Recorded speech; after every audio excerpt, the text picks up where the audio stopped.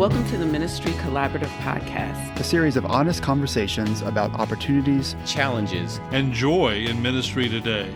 These episodes are inspired by interactions with ministry leaders from across the country as they explore possibilities, learn from broad perspectives, take risks, and cultivate candid discussions that generate disruptive creativity. Hi, everybody. This is Mark Ramsey, Executive Director of the Ministry Collaborative. I'm here with my colleague, Adam Mixon, and with our podcast producer, Marthame Sanders. Today, finally, we get to turn the tables on Marthame, who usually just lurks in the background telling us we only have 2 minutes left to talk. Today, we want to talk to him, and a little bit, too, to my colleague, Adam, about vocational discernment. Hello, both of you. Hey, Mark. Hey, Mark. Is this thing on? That was I'm nice. picking up a little table noise, Marthame.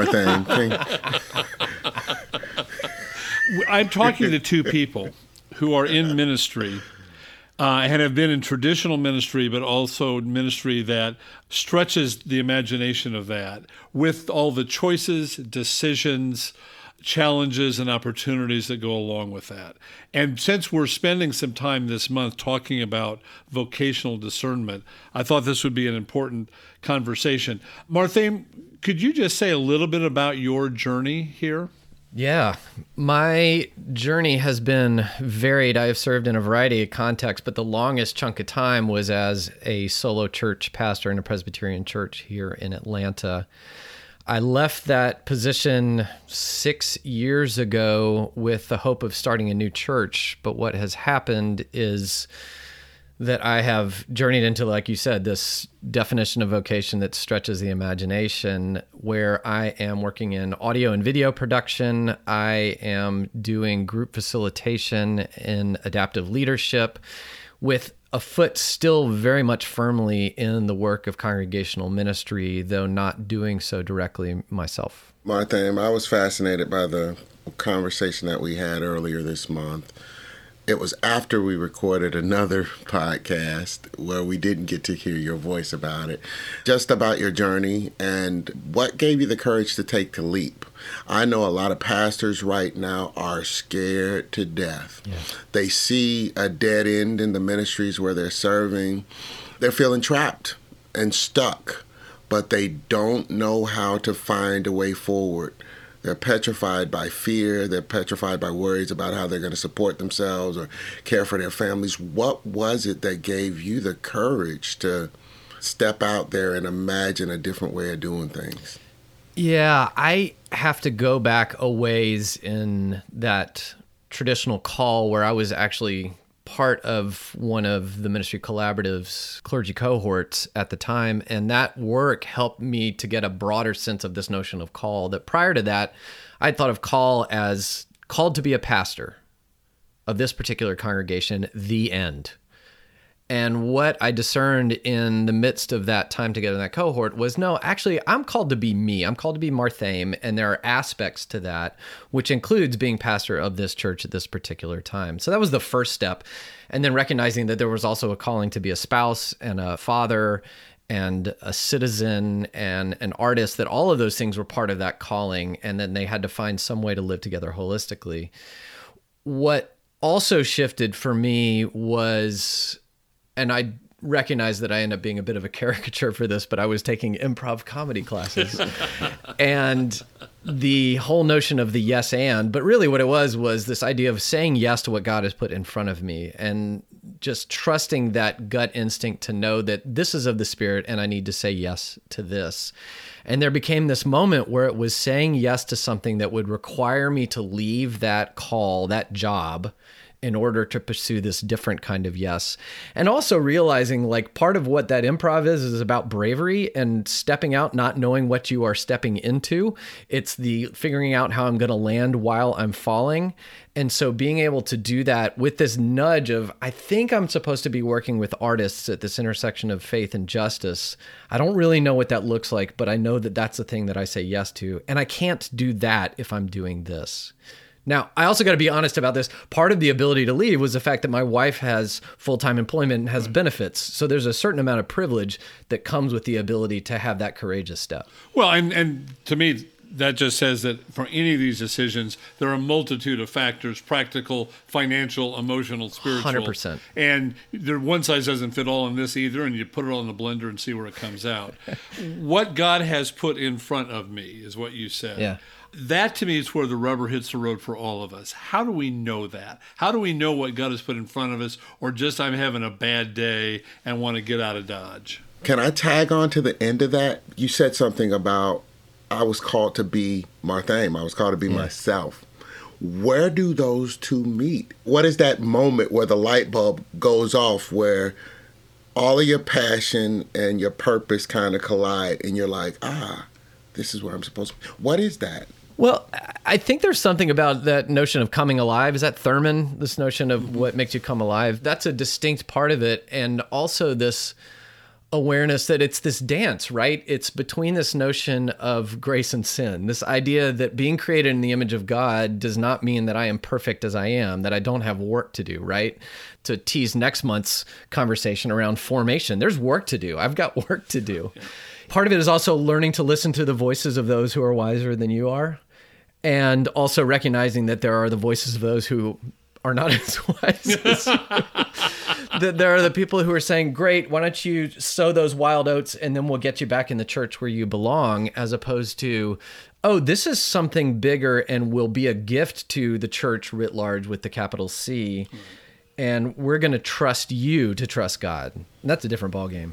That's interesting, too. It makes me wonder, how has the way your life shifted prepared you for what we've encountered over the last several years with this pandemic? Yeah. In a very practical way, it was like, you were getting ready before you had to be ready for how things changed, right? Right.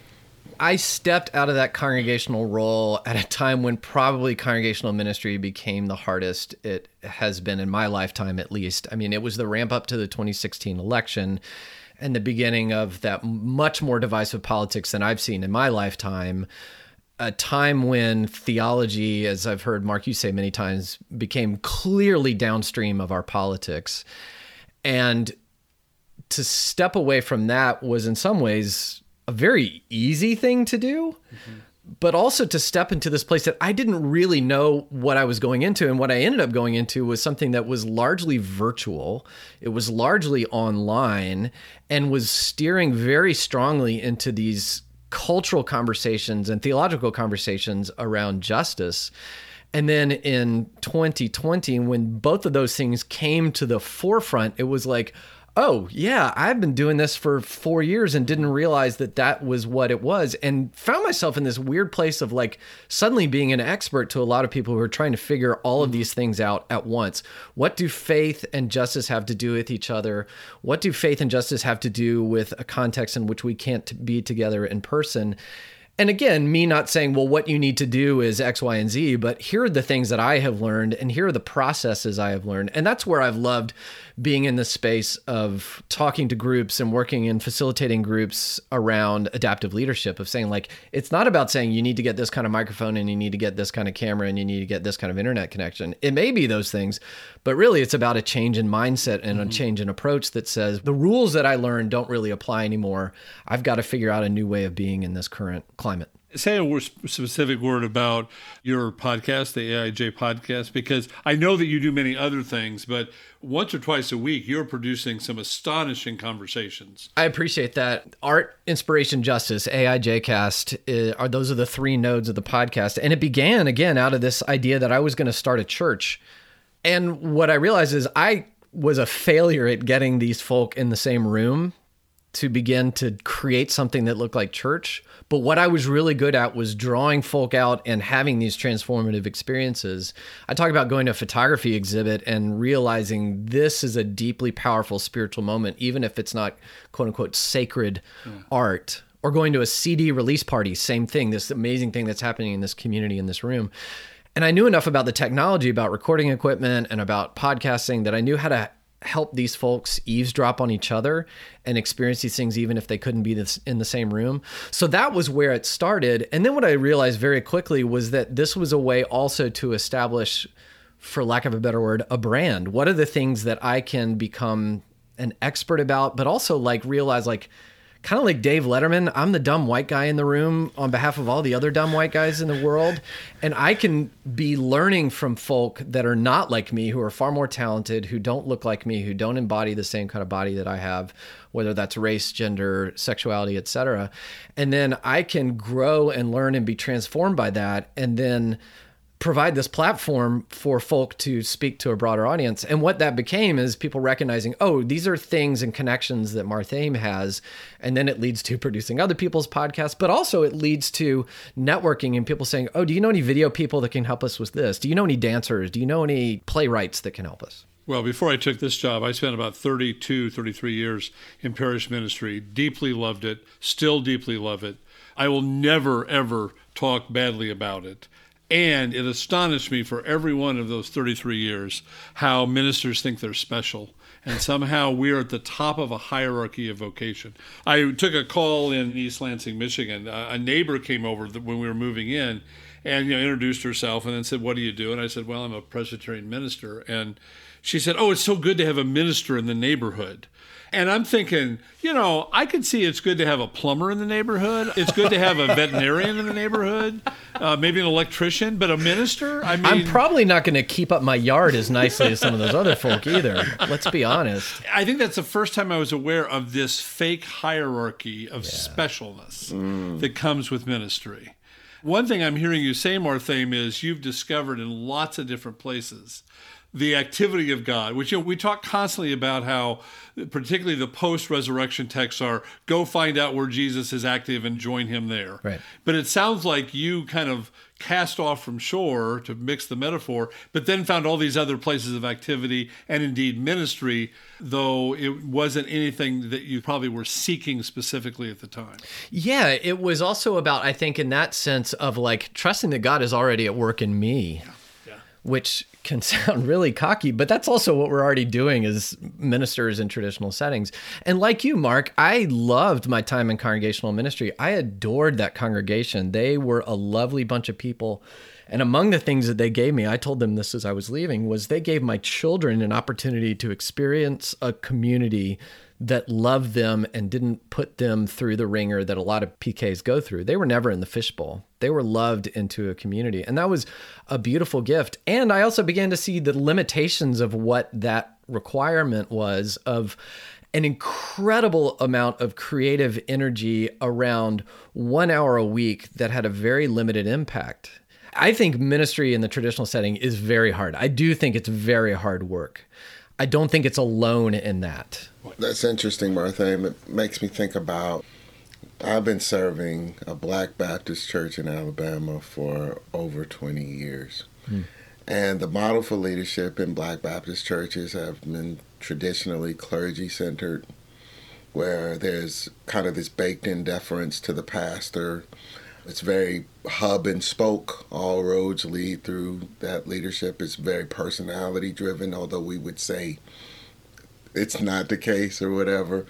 And I've spent the better part of 20 years undoing that for a 100-year-old congregation.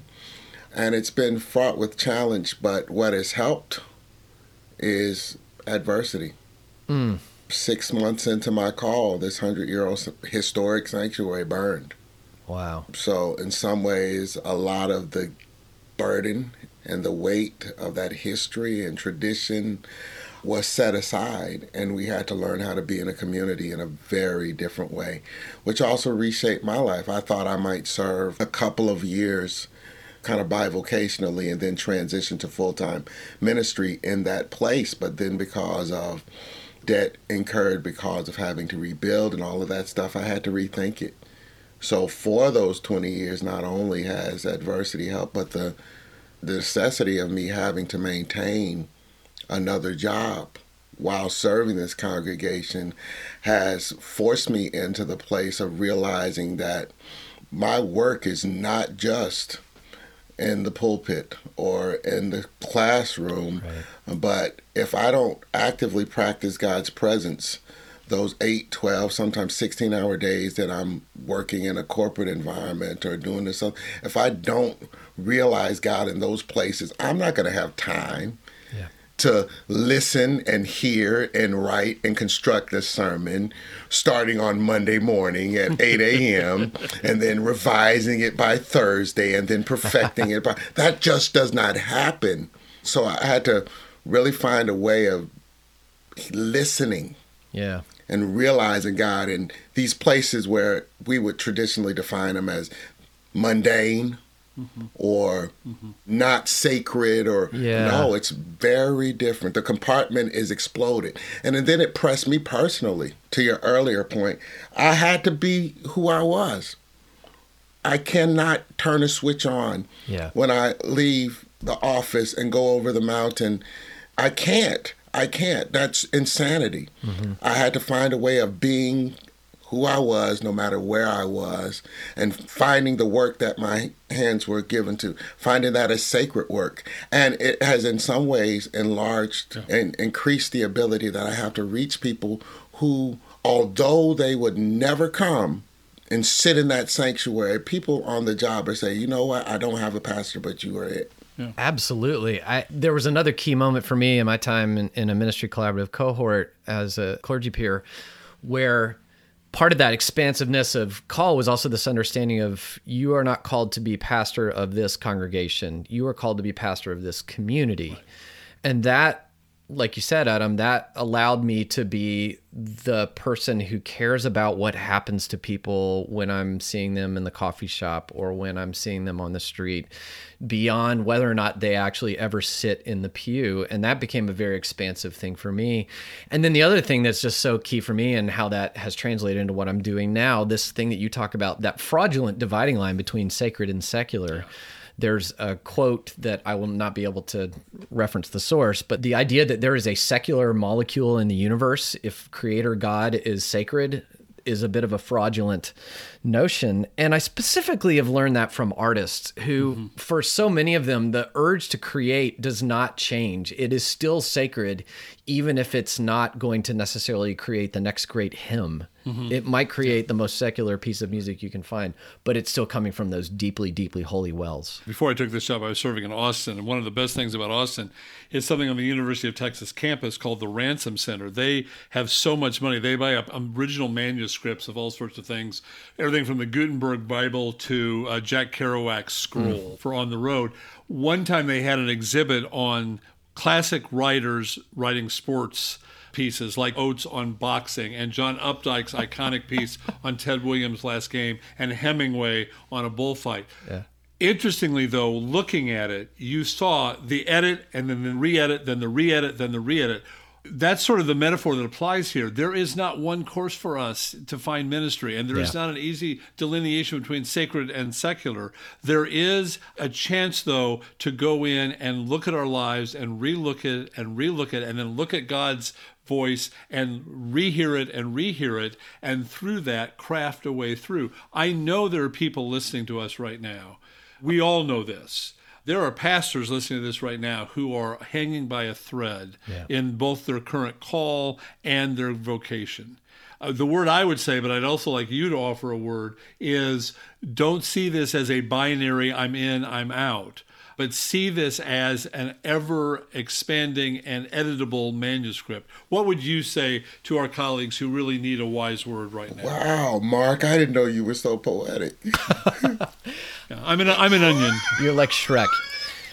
There have been a million times in ministry that I have shifted vocational discernment and shifted call. I think about that time I served for 11 years as a solo pastor in the same congregation, and about 7 years in realized I needed to be a very different kind of pastor in the very same job with the very same job description.